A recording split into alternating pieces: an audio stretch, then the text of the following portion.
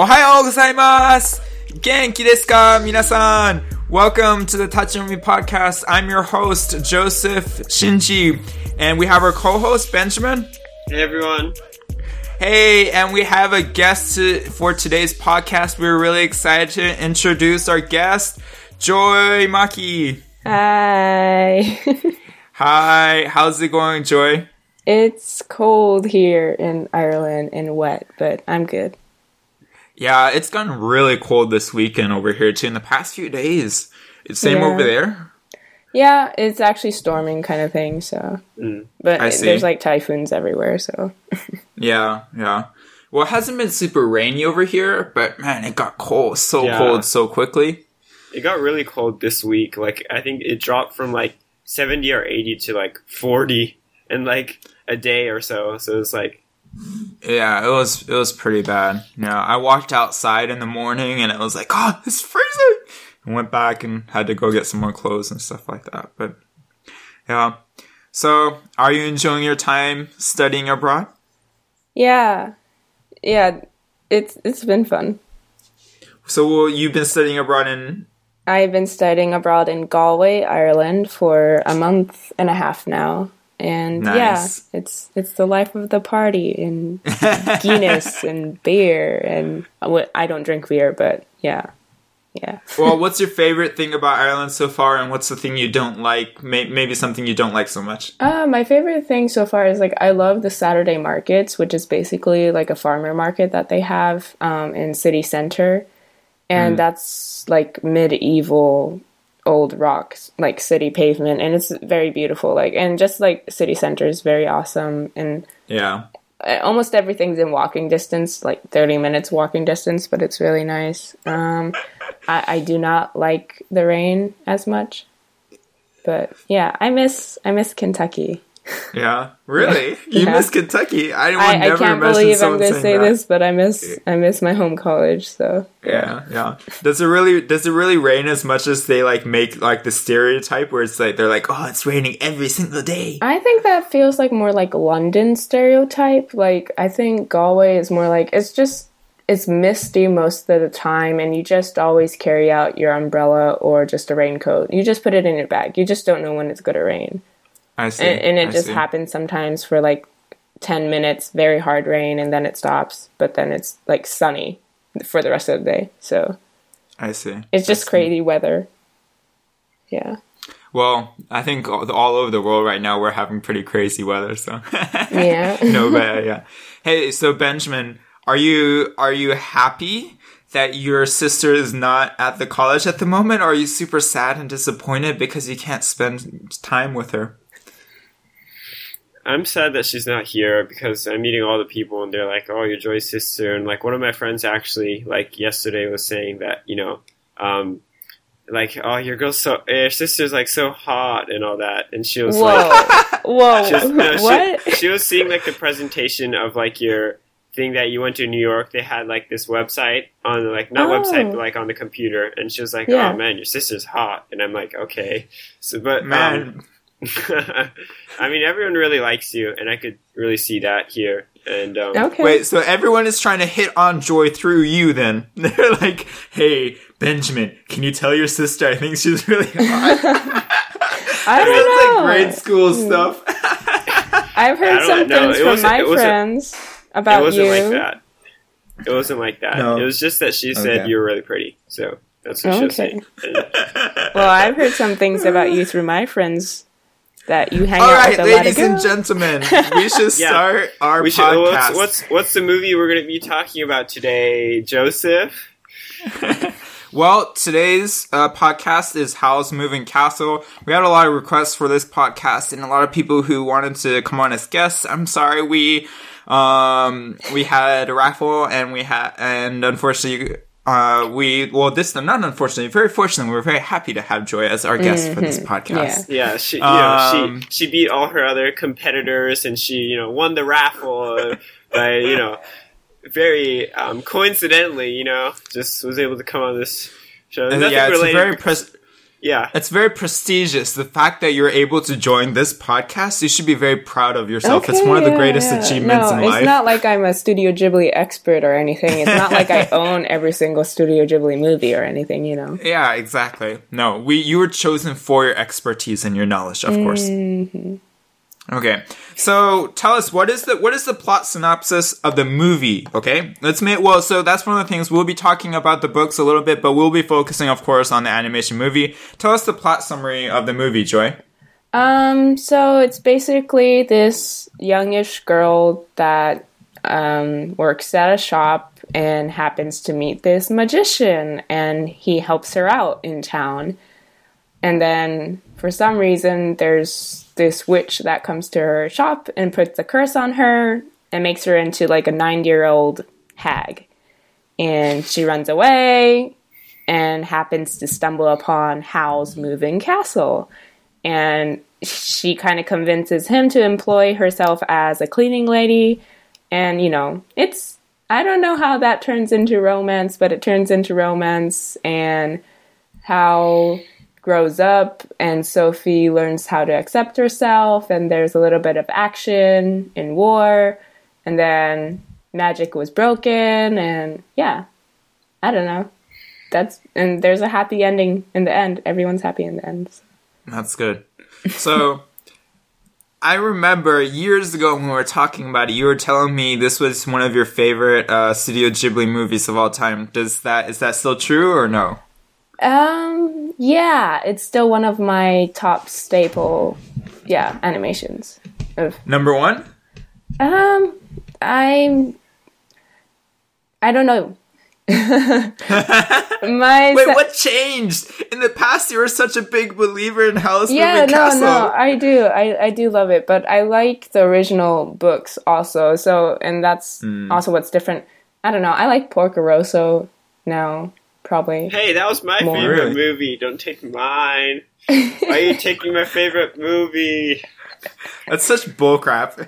There's no way. Wait, seriously? There's no way that's your favorite. Seriously, that is my favorite movie by far. Like, well, you mean Porco Rosso? I said Porco Rosso. Yeah. Oh, I thought you meant Howl's Moving Castle. No. I meant Porco Rosso.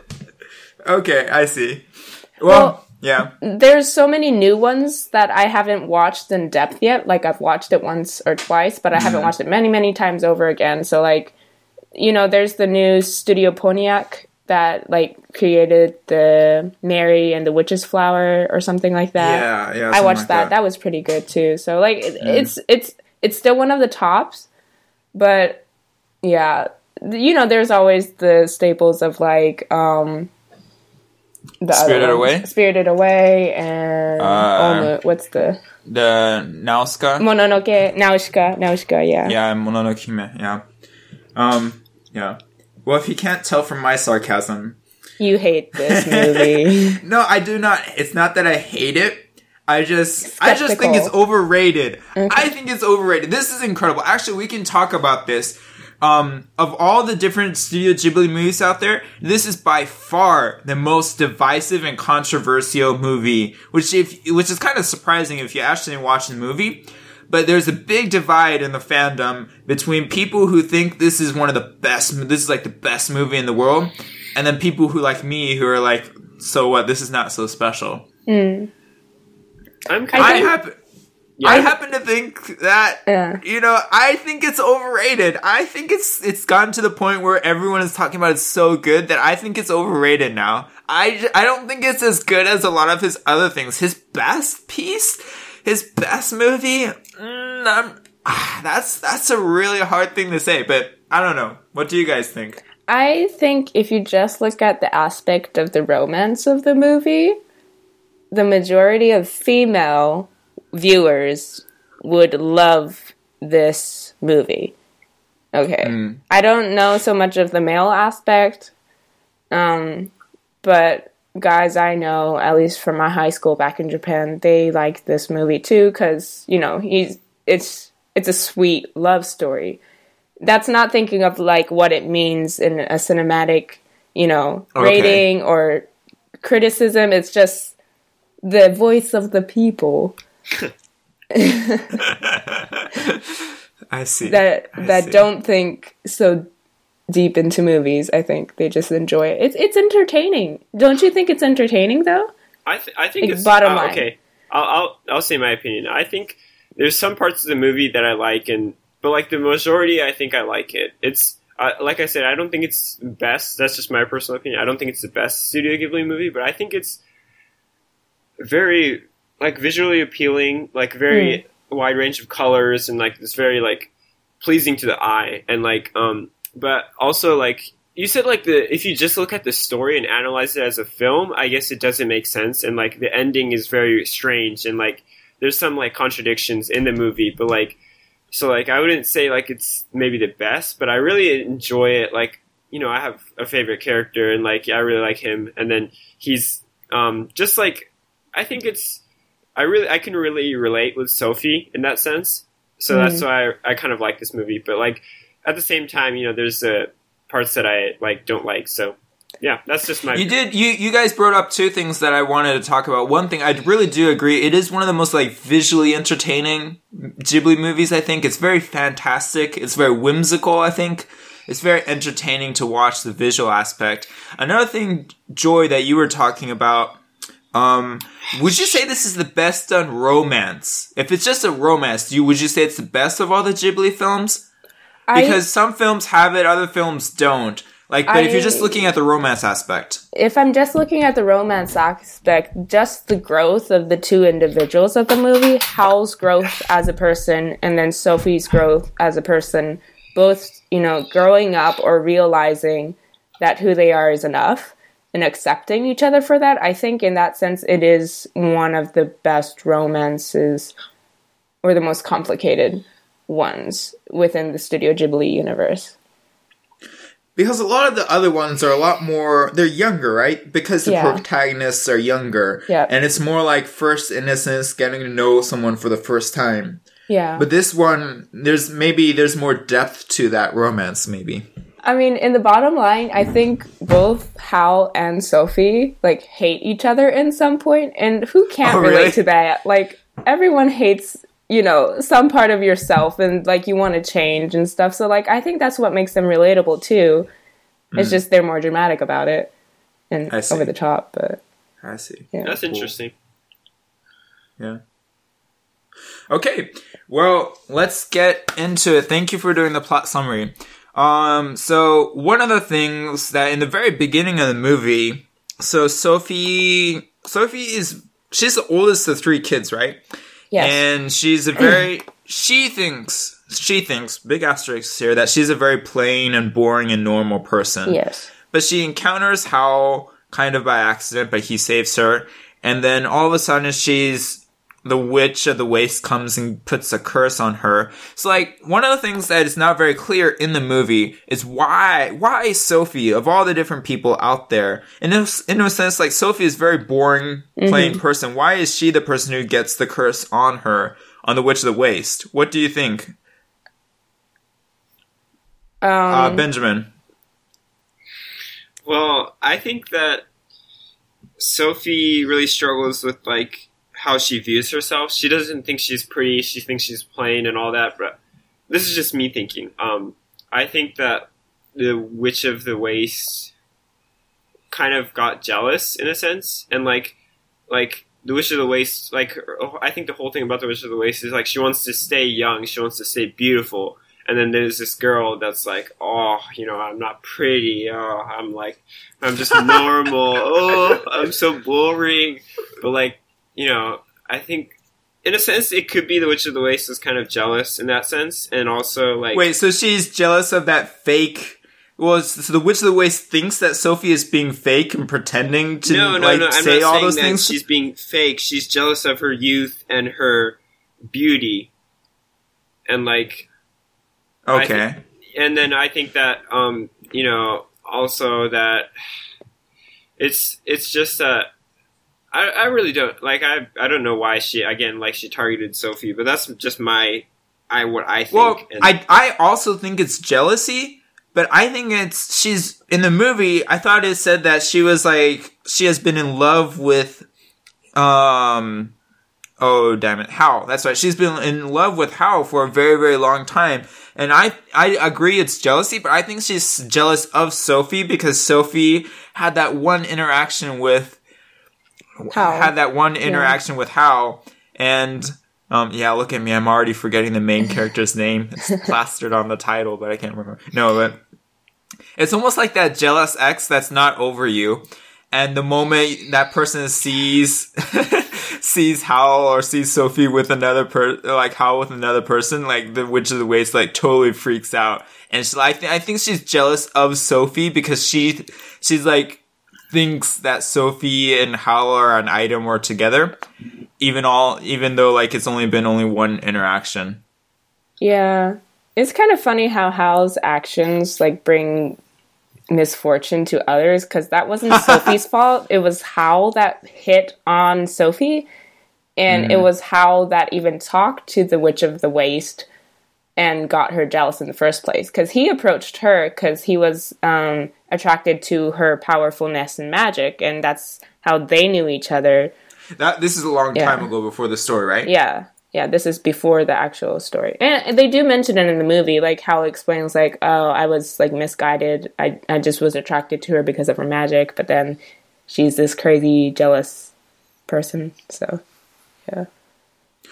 Well, one of the things that you were talking about before in the book, it's a little bit different, right? Why? Yes, so the book explains so much more than the movie does of who Sophie is. So, Sophie in the books is the oldest of 3 siblings, and then she also has a stepmother who is very, very young.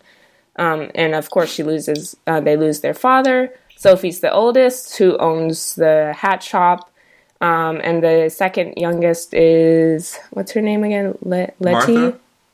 Oh wait, I thought Letty was the youngest. No, Letty is the middle. She's the beautiful one that works at the bakery and as a waitress and whatnot. And then there's a third sister actually called Martha. And in this world, she goes to, like, a wizarding school or, like, a magic school. So in this world, there's magic everywhere, and you either train to be a magician or you're born with it. And it's never explained in the movies, but Sophie actually has magical powers. So when she creates hats in her hat shop, she's actually breathing in life and magic into the things she touches or creates. So that's why the hats are so special, right? Yeah, they're so special and beautiful, like, and that's why it's very popular, and her store, goes on and is popular. Yeah. So then the Witch of the Waste sees Sophie doing that, right? Yes. Oh, yeah, so in the books, actually, the Witch of the Waste actually notices that Sophie has magical powers. And she's not so much as... She probably is still jealous of, like, the interaction with Howl, like, hitting on her, but it's more, like, she takes... Sophie doesn't really realize she has magical powers. That's the thing in the books. And so Sophie makes these hats and beautiful, but the Witch of the Wasteland thinks that Sophie is challenging her on her own turf. So she is actually... feeling violated that this upcoming young new witch is taking over her territory. So that's why she tries to see who she is, goes to her hat shop and confronts her, and then ultimately curses her. Yeah. So you could say it was kind of the misunderstanding of the Witch of the West, because Sophie didn't know that and she wasn't intending it, but like the Witch of the Waste thought she was challenging her. So like it was the Witch of the Waste misunderstood that in that sense. Probably. Yeah. So there's like many different reasons why she might have gotten cursed, but it's one of the things I was thinking about the introduction in the movie. It was actually a very good introduction, I think. Sometimes movies, the beginnings are too long. It takes too long introducing characters, or it takes too long until the actual story starts. Mm-hmm. In this story, you meet the 3 most important characters, basically Sophie, Howl, and the Witch of the Waste, very early on. And it kind of throws you right into the story. Immediately, Sophie gets the curse. And then the story, there's not action, but there's plot, there's progress. And that was something I was thinking I was watching the movie. I think it was very good in the sense the beginning was very good of how in that dynamic and how it starts the story. Yeah, I definitely love the storytelling of the animation. Like, there's not very many lines within the first 10, 15 minutes of the story. It's just, these are the people, this is kind of who they are, you know, their stereotypes, or like, there's some people that you can recognize, and it happens. And then she goes off and finds Howl's moving castle in the wasteland. Yeah. So, one of the things I feel like the problem with new movies is that they try too much like narration or plot exposition. Whereas this movie, it doesn't do that, but it shows you the world without like dumping information. And I think that's like a really good thing this movie does. So next, after she gets the curse, okay, I have a problem with this. After she gets the curse, what the heck, Sophie? She goes to the wasteland because why? Why are you gonna go to the wasteland just because you're cursed? Why can't you tell your sister or your mom? See, I have a problem with this. What the heck? Why are you leaving your whole family to go to the wasteland to die? Like, what's wrong with you? What do you think, Joy or Benjamin? Like, yeah, I think she just hates herself, but also doesn't want to become a problem to other people, and that's why she leaves. Like, how is she going to explain to her sisters or her stepmother, like, she's a 90-year-old grandma? Like, how... A witch cursed me! Yeah, no, remember, but, like... Joseph, remember, like, the curse was that she can't tell other people. That's right. Wait, what if she could write it down? No, you can't talk about it. I'm joking. Yeah. Yes. But, yeah, I think she just... I don't know. I relate to that. I don't want to be a problem to people, so I run away sometimes. So I don't know why she went to that specific place. I just think she was trying to run away. Like, and remove herself from the situation. I see. What do you think, Benjamin? I agree with Joy, but like I think that that she, like, first of all, like, she couldn't tell the curse to no one else, and I think she kind of felt like hopeless in the sense that like no one can help her, and also not just the fact that she felt like it was going to be a burden, but like she didn't know what to do, so like, and like she couldn't tell people about her curse, so she decides to go to the wasteland, I guess, and like, you know, I don't know if she really had any like, not like, you know, hope in the sense that she knew that Hal was going to help her. I don't think she had any of that. Like, even when she meets Hal, she doesn't meet him for her to help her with the curse or like fix her curse.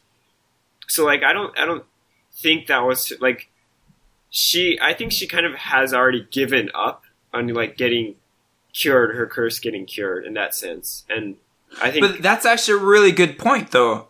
Benjamin, we can talk about this more, but in a way, when she's meeting Hal, she's not expecting anything from him. No. And also, one of the best things about Sophie is that she's not selfish. In a way, she's not like, oh, you should break this curse for me. She's very willing to serve, don't you think?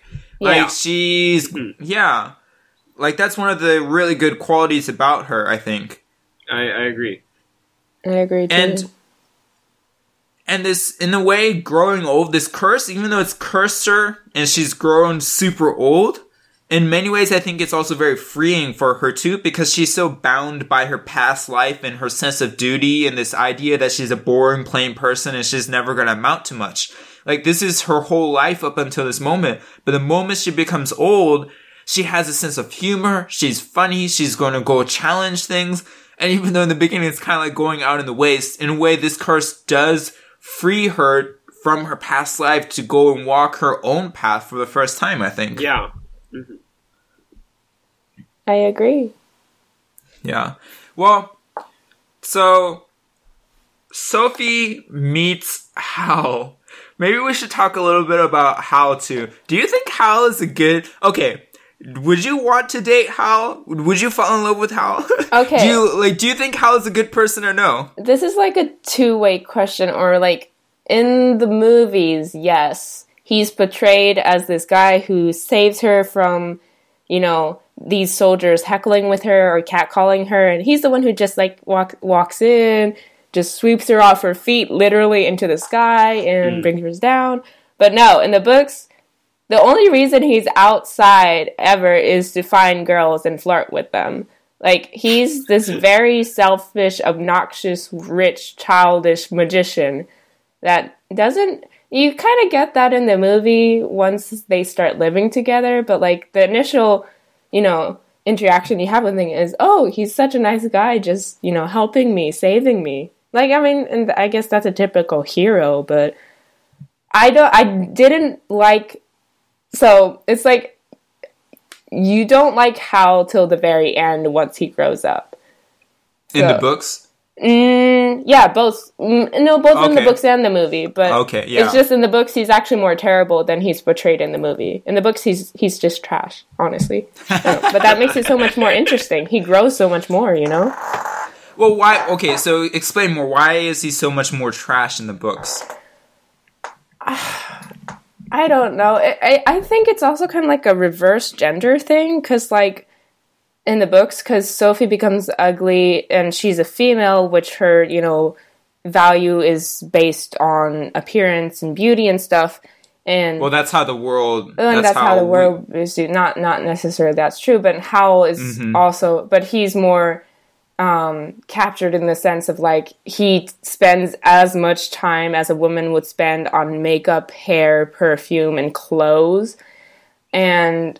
yeah, so it's like the flip side of, like, he's this beautiful young man but has nothing inside. And Sophie's this not so beautiful but this wonderful person that doesn't realize her worth. So, like, it's like their outside appearances aren't matching their inside of who they are. And I think that's what the story is about, is, like, realizing for Sophie, like, it doesn't matter what you look. You're a wonderful person. And Howl... like, humble yourself, because you're not as great as you think you are, kind of thing. Yeah. Benjamin, do you like Howl or no? I think he's really... I mean, in the end, he changes, but I think he's pretty trash in, like, the beginning. Like, or not just the beginning, but, like, he's really, like... He's like, I'm so good, and I'm so pretty, oh, look at me, and, like, that's kind of, over, like, kind of being dramatic, but I think he really doesn't, like, care about any, like, he's very apathetic in the sense that, like, he's like, oh, like, you're not pretty, I don't care, or, like, I care about how pretty I am, I care about, like, me. It's like, he is very self-centered in that sense. I and, agree. Like, you could really tell that early on. And then, but at the time, I think what's beautiful about this whole story is that, like, how he learns to, like, care about other people, or, like, he starts to change. And Sophie, in the sense, like, changes in the sense that, like, she can view herself more positively, and she knows that someone cares for her. And I think that change on both sides really is what makes the movie good. But I think how beginning, of course, like, he's very trash, and I wouldn't even dare talk with him. But it's just he's the kind of guy that I'd be like, oh, this guy's just hopping from girl to girl, and just I wouldn't like him. I wouldn't even like him as a friend. Yeah. But one of the things I thought too, like, in the movie, one of the reasons I thought he was so childish or immature is because I felt like maybe it was my misunderstanding. I felt like he basically, when he signed that contract with Calcifer, the fire demon who fell from a falling star and was about to die, but he signs a contract, so Howl signs a contract with this fire demon Calcifer, and Howl gives up his heart, so that, in a way, Calcifer can live on. In exchange, Howl will get great magical power.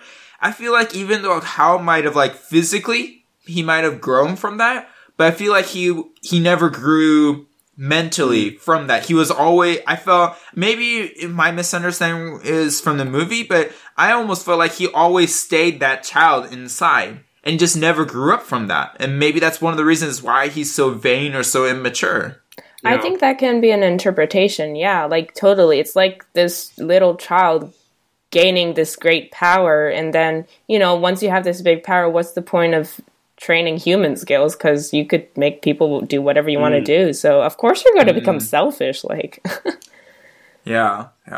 And another thing that you lightly touched on before he's a playboy, right? He In the is. movie, it doesn't really show it very much. I mean, it shows it a little bit. Well, so the interesting thing I thought they changed in the movie, maybe Hayao Miyazaki was just trying to make Howl into a more likable character or main protagonist. Probably. But in the books, he's the magician that steals girls' hearts, right? But in the movie, they say he's the magician who eats girls' hearts or something like that, right? Yeah. Actually, it was rumored in the movie version, anime version, they lightly mention, about Sophie and Letty when like they're in the story. They're like, oh, aren't those the sisters who their other sister's heart got eaten by Howl? Like, and that's the only mention they mention of Martha, the third sister. But in the books, like, no, it's not. It's what the girls end up saying because they're ashamed that they couldn't catch Howl's heart, and they blame it on him, kind of thing. They make him the bad guy. Interesting. Wait, so in the So books, they kinda say, like, the oh, girls he's want the to be one. with Howl then. Yeah, so it's more the girls blaming Howl that like they couldn't get him, so they kind of say, oh, he ate my heart, he's the bad guy, like it's not my fault that I couldn't get him, kind of thing. So he's actually portrayed as the bad guy sometimes when it wasn't even his fault, but it is kind of his fault because he is very flirtatious, and that's how he got in trouble with the Witch of the West. Because he's the one who approached her. It wasn't the other way around. And then he gets all these crazy exes or jealous madames or patrons or whatever. So, yeah. It sounds like, what was that? Scott Steele? No, not Scott Steele. Scott Pilgrim versus the World and his, like, the 7 evil or 9 evil exes. Anyway, different movie, different story. So one of the things, too, Howl is supposed to be one of the most powerful magicians or wizards out there, but why doesn't he recognize Sophie under the curse? Or do you think he recognized her? But like, in the beginning, it seems like he doesn't recognize her at all.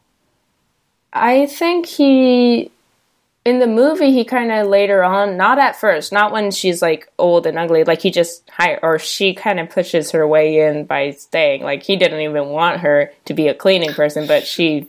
Fine, you know, just being blunt old lady, like, I'm gonna clean. You're a slob. You're a mess. But no, Howl does realize that he has a she has a curse on. And then he's like, "Where'd you get that piece of paper, Sophie?" And it's like a sign or a signal from the Witch of the West. And he's like, "Yeah, I can't take this curse off of you. The person that cursed you is the only one who could take it off," kind of thing. So they do explain that in the movie somewhat, but I don't know.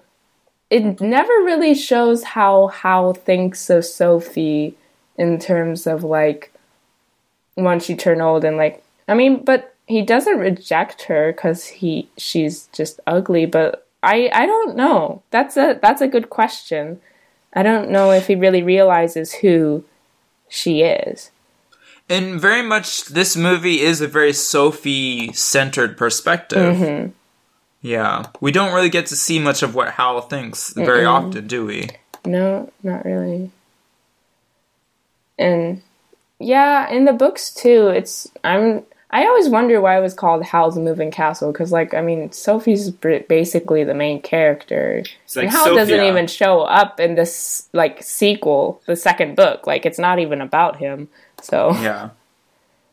No, what were you going to say, Benjamin? It should be, like, Sophie and her terrible curse or something like that. I don't know. But, no, I thought it was interesting. Like, wasn't the original book's name, like, Howl and his, like, fire demon Calcifer or something? What was the title?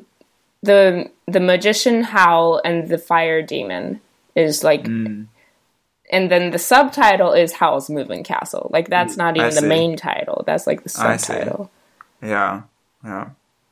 So I guess this is a good time to talk about like some of our like the best scenes or funniest lines. Like I think one of the what do you guys think is like one of the best scenes or funniest lines?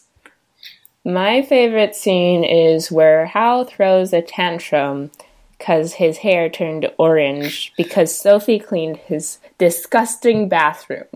He should be thanking her for cleaning that mess. But no, he complains like, I'm ugly, I have orange hair. What do you have against people with orange hair? Like, come on. But then he goes into this whole mess and blob and like throwing a fit and goes unconscious and just is in his own mucus. It's just disgusting. It's just, he's a drama queen. It's really funny though.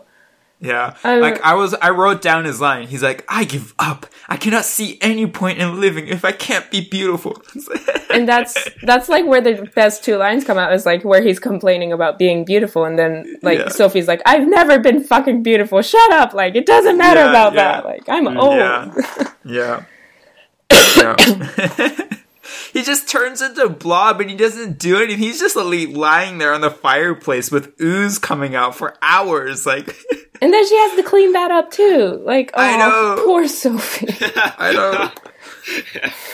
He makes such a mess and she still has to clean it up. That was a really gross scene. Like with all of, like the green goo coming out. Like you said, it was mucus, but that was and. I remember so clearly that she had to bring this chair through, and she had like literally like swim through his mucus, and I was like, I think Sophie is like, you know, the hero. Like, she just like takes care of Hal, cleans his place, you know, cleans up after his mess, but you know, he doesn't even say thanks. He's like, oh, it's all your fault. Oh, I just, you know, why did you do this? I'm like, See, I don't think this relationship is even equal. It's not. I feel like Hal is getting the way better deal. And like, what is Hal giving to Sophie? He can't even break her curse for her. And she's like taking care of a big baby. I don't know. What's in it for Sophie? I mean, I don't know. That's probably a wrong way to look at relationships and saying, oh, what's in it for me? But well, I do think like Sophie's it's giving so much to Hal. Yeah. Yeah. You're saying it's unequal. You were saying it's an unequal relationship? Yeah, it's an unequal relationship, but right after that, he kind of explains more about his pathetic, you know, miserable life of, like, never having a parents, growing up an orphan, and all that. And that's where it starts to change, and like, oh, you actually That's just excuses, I man. know, but he's like, someone actually took care of me. Like, I don't think he's ever had that human contact again, because he became so strong so young. He never had a family, he never grew up with love, and then she's kind of giving him unconditional love. No matter how unfair it is, she's still, like, you know, taking care of him. And I think that's where his heart starts to change towards her. Yeah. And then after that, he shows a scene and tries to help her out with something during the chores, or buys her some vegetables or something. So, like, his attitude kind of changed after that. Yeah. After that scene. So he starts to become normal, like a normal human being. Well, I think he starts. He's like, getting there. Sophie comes into his life, and like he starts, I guess, to learn people skill for the first time, and like how other people actually care for him. And I think that really changes his world. And he notices like how like the beauty of like, you know, other people like that actually care for like people in general. And I think it regains his faith for humanity, not like just humanity in the sense, but like he like Sophie cares for him so much, and then like I think that helps him learn to care more about things. Like, you know, he really doesn't care about like, you know, anyone else. Like, he doesn't care what isn't beautiful in his eyes. But then like I think his view starts to change, and he's able to see other people in different like set of lens. I think not just like beautiful and not beautiful, but like more of like that person, like the inside of that person, I would say, like not just the outward appearance, but that's all those past relationships that Hal has been a very all just surface level relationships. For the first time, he's having like a real deep relationship with someone, right, Benjamin? Yeah, I would definitely say so. Yeah, I think like this. At least the books, the more topic is like honestly, it's what it is to be human. And that actually point is more like pushed because like the Witch of the Wasteland, she actually ends up wanting Hal Salimon, which is actually a male in the original books. And then the prince of the other land, she's trying to collect their pieces of flesh to create this perfect human, put that person wins over the world, and then marry that and become queen of the world. Like, that's her original mission in the books that never happens or never comes out in the movie. But the topic, like, the original stock is like, why are we so obsessed with eternal beauty that is outside? Or what is beauty in the inside? And then what is this perfect human, or what does it mean to be human, is like the topic of the original books, which I don't know if it translates as much as it is in the books to the movie. Yeah. So. In a way, Hayao Miyazaki, I do feel some sympathy for him because he had to take... It's always so difficult adapting novels into movies because you have so much source material and you only have an hour and a half or 2 hours of movie time. And you just cannot fit everything into one movie and do justice to the book. And in that sense, I do have some sympathy for him.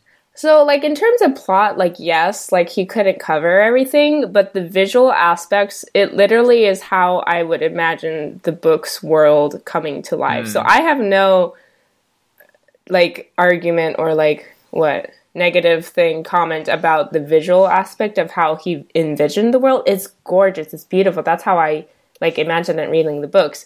But there's the plot holes, and there always will be, but, you know, come on. Okay, quick question. Like, who is your favorite character in this, like, story? Like, I think, I know I asked you guys, but my favorite character is Markle, or was, like, the apprentice of Howl. Yeah. I think he's really cute when he becomes the old guy. You know, he wears his hoodie and then he gets his beard, and I just really like him. And then, you know, he's one of the other people besides Sophie that, you know, actually, you know, he might have became an apprentice for Howl because, you know, he was the most powerful and all that. But I think he in a sense, he helps Howl too. And, like, I just really like him as a character. I think he's really cute and, like, I like him. So, what about your guys' favorite character?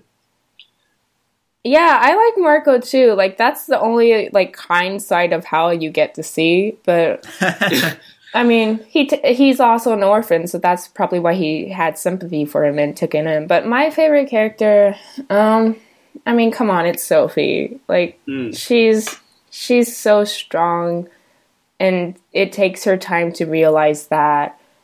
And, you know, it takes guts to tell someone you love, like, you know, that I understand you're beautiful, I understand these things, but you're hurt. Like, she kind of confronts him. You have to confront people you love. And I think that's the hardest thing for her. And she goes out of her way to do so many things for this person. I mean, Howl, obviously, but yeah, I do like how Hayao Miyazaki always creates these strong female characters. And I do admire him for not taking that away from the books. Yeah. She is by far the most likable character in the whole story. And most sympathetic. Yeah. And she is also the most, I don't want to say heroic, but she is the person you would want to model yourself after. Heroes are people you want to model yourself after. Heroes are people you want to look up to. And I feel like she is by far the most heroic, or in that sense, the person you would most want to be like. Yeah, I agree. Yeah. Okay, my favorite character, it's got to be Calcifer. It's so good. Calcifer, he's just got a lot of the best lines and his comebacks, and he's very much like Howl too. He's also very dramatic. He's very prissy. He's always been like, "Oh, I'm dying. I'm fine. Give me firewood." Or he's like, "Oh, the water." Or like he's having like he's all so these sassy, like scenes too. He is. He's really good. And, you know, deep, you know, we find out, in fact, he's a really powerful fire demon. He's like one of the strongest out there. But he's just got a really funny personality, great lines. I don't think the story would work without him. In a way, I think he's almost like Hayao Miyazaki made it in a way. He's like a comedic foil done right. Yeah. He's not like a Jar Jar Binks, where people are going to hate that character. And all the comedy and all the funny things, people, you know, it just ruins the story. Like Calcifer, it doesn't at all. In fact, it makes the story so much better. And it's like one of the best examples of a good comedic character, I think. And I also want to mention that the voice acting in the English version was done by Christian Bale. He gives his whole heart into this performance. It's so good. Christian Bale, hey, I applaud your performance for Calcifer. That was fantastic. That's really unlikely for me to think. He's such a sassy character, because, like, one of my favorite Calcifer lines is, like, I hate the fire and gunpowder. They have no manners. Like, they're, like, so low level than I. And, like, it's just, like, Christian Bale saying that. Oh, my gosh. Yeah. I really like the scene where, like, Calcifer is, like, eating all the eggshells, and he's like, give me more. I really like that scene. I think he's just an adorable blob of fire. Yeah, but I think, like, he is really important in the sense of, like, the story that, like, he's the one that's moving the castle. He's the one that gave, like, Howl his power. But, like, he's kind of but yeah, his role is comedic. But, like, I think he's really important. And, like, but, like, Miyazaki Hayao, like, really did a good job in, like, portraying that, I guess. And I think he's a really interesting character too. And I just do wish they kept the part that Sophie had magic in the movie, because that explains so much more other things. So would you like to talk about the ending? Oh yeah, sure. I would like to talk about because the ending. I think that'll the ending is very different depending on that perspective of whether Sophie has magic or not. Right. So, like, in the movie, she doesn't have magic. She's just a normal girl, and, like, she somehow gets the heart back from the wrinkled old Witch of the Wasteland, and, takes Calcifer out the castle, in the castle, to go back. I don't know. It doesn't make any sense. I have my bones to pick about those, so we can come back and hit those later. But, like, in the book, it's because Sophie has the magic power to give whatever she creates life is how she saves Howl and Calcifer together, because they both would have died once they were removed or taken away from each other. But it's the fact that she has the magic to put life into whatever she touches is why she saves both of them. And in the movie, like, it's not explained at all. How does she save them? She just gives the heart back to Howl, she, like, puts and then Calcifer flies off. And, like, it's more of, like, the power of love kind of thing. I think they just push more the romance factor, like, oh, she just loved him so much, and, like, giving his heart back, and Calcifer's free again kind of thing. Yeah, it's just, I don't know. It is a happy ending. It's just, since I know the book, I'm not very happy about it, so. Yeah. What about the kissing on the scarecrow? Like, kissing the scarecrow? You actually see, that was another okay. I have so many questions and bones to pick, and I'm just going to interject. Like, in the movie, he turns out to be the prince. Yeah, and he was the cause of the war, which is true. And in the book, there's so much more explanation, but in the movie, you're like, what the heck? I don't care who you are. You barely come up in the story. Yeah, you were a scarecrow, but no one cares. All we care about is this romance between Howl and Sophie. Yeah. Like, you were just tacked on at the end. Just to, like, because he had to be there. But you don't care about the prince. And he's like, oh, I'm gonna go stop the war. And you're like, oh, fuck the war. Who cares about you? Show us more Sophie and Howl. I know. Because, the movie never really explains the importance of the prince from the other country. Like, and that's the most important part of the plot and, like, one of the books. And, well, the reason why he, at least in the movie, is because he was cursed that if someone doesn't fall in love with him for true love and kisses him, he will never turn back from a scarecrow. But Sophie's not even in love with him. She just kisses him. He loves her. It's his true love. If his true love kisses him. I still have a problem with that. Time out. Okay. So that means that he can fall in love with anyone. And he's like, oh, that girl walking there, I'm in love with her. No, but she has to kiss him. Like, how's that going to happen? No, but I think, he can't even talk. I think the scarecrow was, like, really, like, he was a gentleman. I think, like, when it was raining, he had the umbrella. Remember that? Like, you said he was like, he was like nobody. But I think he was, like, very, he would help her with the laundry. He would be like the host. And I think he was. And he guided her to Howl's castle, too, right? He's the one that kind of, in a sense, like, help them meet each other. Like I forgot about that. Mhm, Yeah, yeah. he's the one who shows her in the first place. Oh wow. In many ways, he's the gentleman that Howl never was. Yeah. Yeah, I think Yeah. it's Prince Justin. Like his name never comes up, like, but it's Prince Justin. Yeah. Yeah. Well, yeah. What about They should have either done more to give us more about that character, or just like totally got rid of him Well, together. again, they don't really explain the motive of the Witch of the West, which she's not really the bad guy even in the whole movie. Solomon is, and that's the whole other Yeah, thing. Solomon is portrayed as the movie, right? Yeah. And Solomon's not the bad guy in the book, so it's just Mm-hmm. who you do the bad guy and stuff. But he's the key character in terms of like she needs him to create the perfect human to rule over all the lands and stuff in the book, but he's not. So yeah. Actually, that's a great thing. I remember, Benjamin, your favorite scene. You were telling us earlier that it was the scene when Howl sends Sophie, his supposed mother, to go confront Madame Solomon, right? Yeah. But then Howl shows up to save her? Yeah. I thought, like, Hal was this kind of like heavy boyfriend. He's like, oh, like, do this for me, do that for me, and he sends her instead of, he's just lazy. He's like, oh, I don't want to go to the palace. Oh, they called me, but I think they'll give up on me if I send my supposed mother, who's actually Sophie, and like she'll probably use her like old woman like nagging power to like make them give up on me, and so mean. And then but like and she goes and she actually meets Witch of the Waste, and they have like a little scene and all that. But like I think it was good in the sense that like starting out, like, he just lost the color of his hair. He's really depressed, and that's why he was like, oh, go do this for me. I don't feel like it. I really don't feel like it. But then later on, like, like you said, like, Solomon actually isn't the bad guy in the book, but, like, in the movie, at least, like, Solomon tries to capture, like, activates her magic and all that. And then,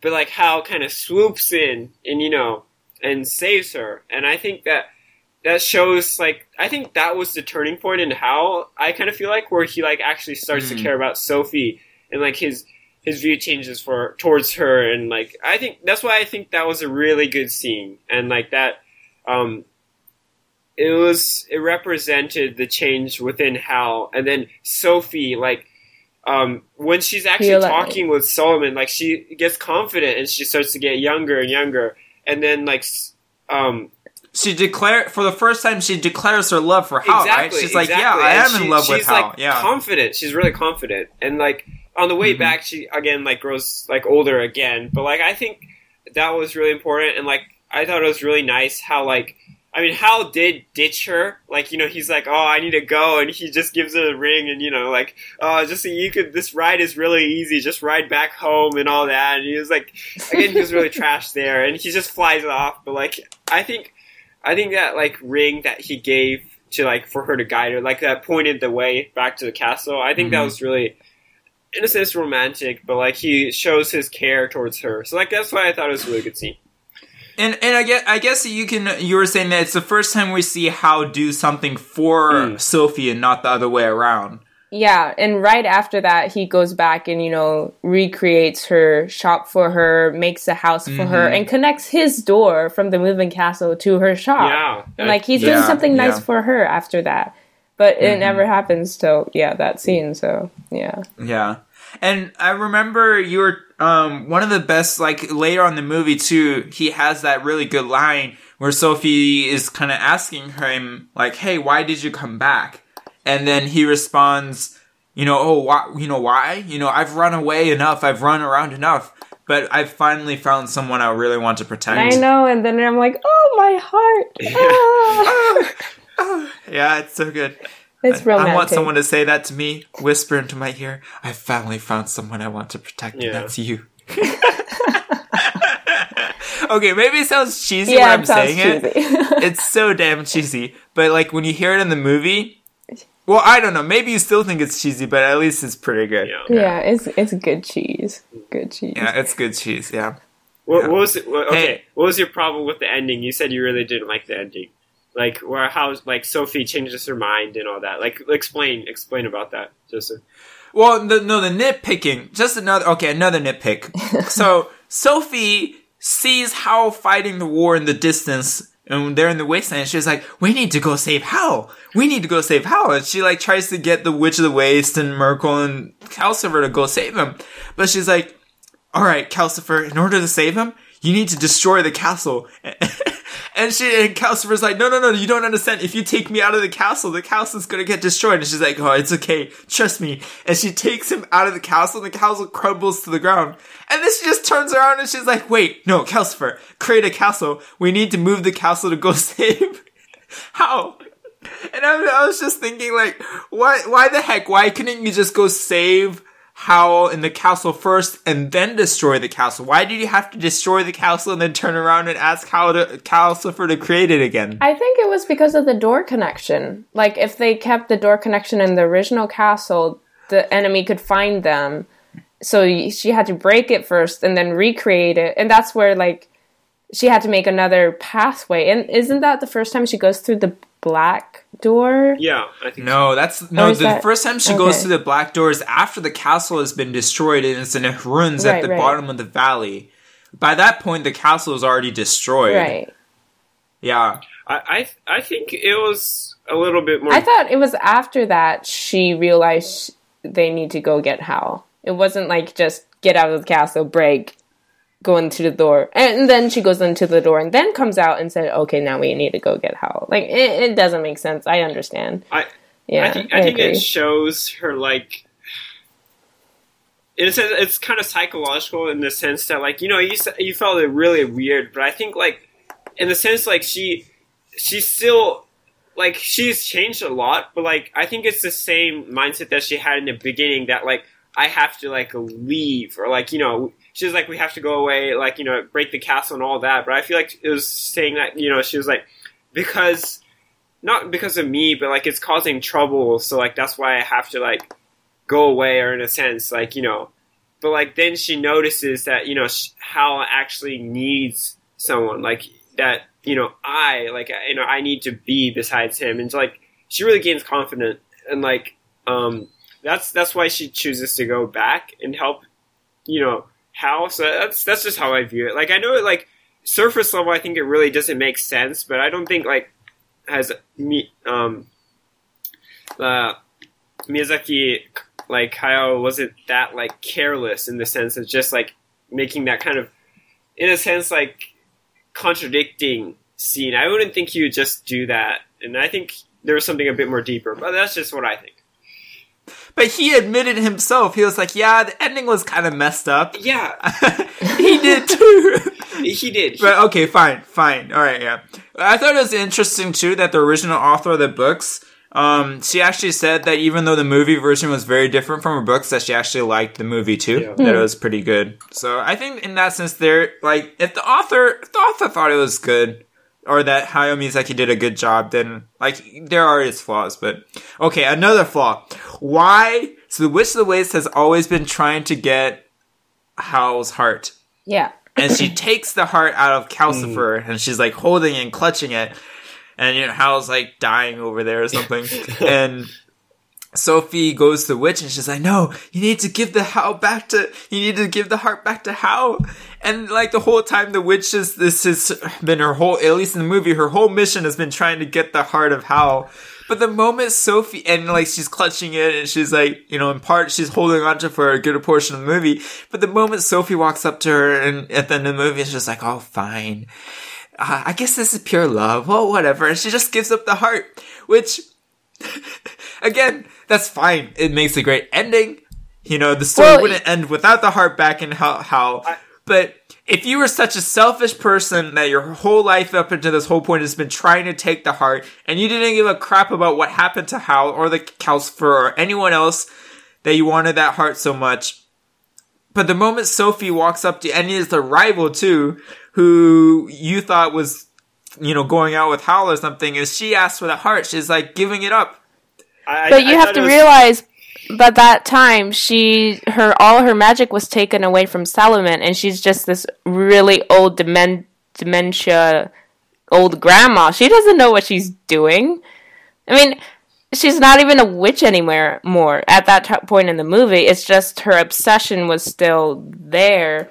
So she just kind of knew she wanted the heart, but she didn't really know why, is my interpretation, at least in the movie. And that's why she's like, oh, actually, Sophie was kind to me. I like her, so I'll give it back, kind of thing.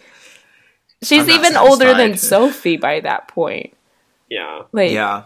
I thought it really reminded me of, like, Gollum in Lord of the Rings. It's like, my precious! And, like... Yeah. Yeah, that heart's just trying so hard to get.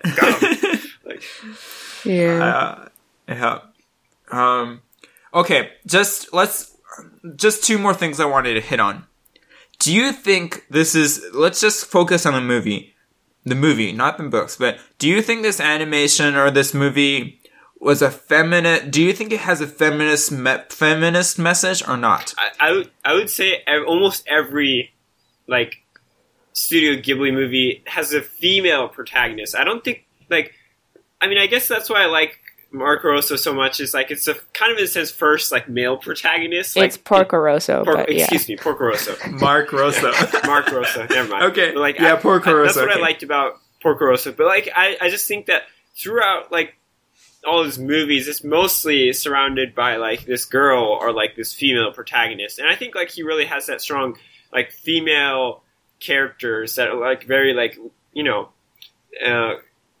speaking up, you know, like, trying to, like, act, you know, acting boldly and, you know, not fearing, being very brave. And I think that's the whole part, like, theme around, like, Miyazaki Hayao, like, movies.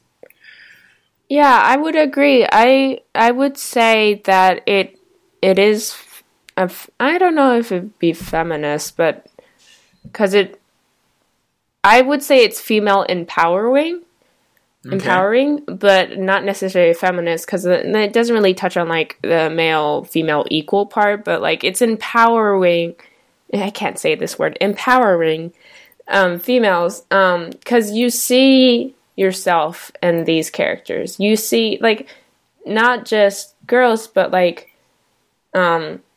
males. I think you see yourself in these characters, and they're being so vulnerable in their emotions and stuff, and just their self-discovery, self-realization, and growth is what's so appealing. And it's empowering for little girls to see this female character choosing and going on these adventures and accomplishing great things. So I've always loved Studio Ghibli for that, yeah. Well, let me just play the devil's advocate. Because I agree, for most movies, most of Studio Ghibli's movies, it's good. They are strong female protagonists. They have a strong female empowering message. Yeah. This one, I think you can take it the other way. And going back to that unequal relationship with Howl, especially. So, because here, it's in many ways, it's if you can take it as a way of, like, glorifying a woman serving a man. The man is not even doing anything for Sophie, at least not in the beginning. And Sophie is having to sacrifice so much and take care of Howl. And, you know, she's doing his laundry for him. She's cleaning up the house for him. She's preparing his meals for him while Howl goes off and flirts with other girls. Like, I don't know. Is that really an empowering message? Because it kind of almost says, like, hey, you know what, women, you're supposed to do the laundry. You're supposed to clean the house. You're supposed to make the food for the men. I mean, that's the point. So that's the point the book was supposed to bring up, is, like, why are we like this? The book was supposed to criticize of the male works outside, gets the job done, and the female is the one who works inside and does all the cleaning and serves the men. Like, that's what the book was supposed to criticize. But again, in the movie, it's not really criticizing that. It actually glorifying that. It agrees like, with it. Yeah, I would say yes. The movie version does agree with that. So this is like, I agree that most of his movies are good, but I just felt like in this one movie you could take it the opposite way. Yeah, but I think like, I agree. Like you said, it's like starting out it was like that, but it does change. You know, like Sophie goes out and talks to Solomon, one of the most powerful magicians, and like. I guess you're right, like, she, you know, not the majority of the movie, but, like, she's, like, you know, she's starting out sewing, you know, making hats, and then she's doing cooking, cleaning up for Howl, doing laundry, and all that typical, like, gender stereotype of, like, how females like have to stay inside. But I feel like the movie, like, you know, it doesn't stay that way. I think that's what the movie's trying to tell. Like, you don't have to you don't have to be like bound by like your gender like stereotype that you have to do this or that. And like, again, like Hal is like, you know, he doesn't show much of his emotions until later on, and like, you know, he's actually really childish inside, but like, you know, before he's like this perfect, powerful magician. And I think like men, like, you know, don't show their emotions as much. But again, I think this is like kind of, you know, like trying to say that you could actually care for people, you could like show your emotions, and it's for both. I think for both sides, it's very a positive message. I don't know, like it depends on how you view it. Like there's different perspectives, and you could view it differently from the different perspectives. But that's just what I think. Okay. All right. Well, I think I do still have other questions about this movie, but I think I've hit the most burning ones on my side. Is there anything else you guys want to talk about the movie? I already said this. I just wish they included the magical Sophie version. That's true. Yeah.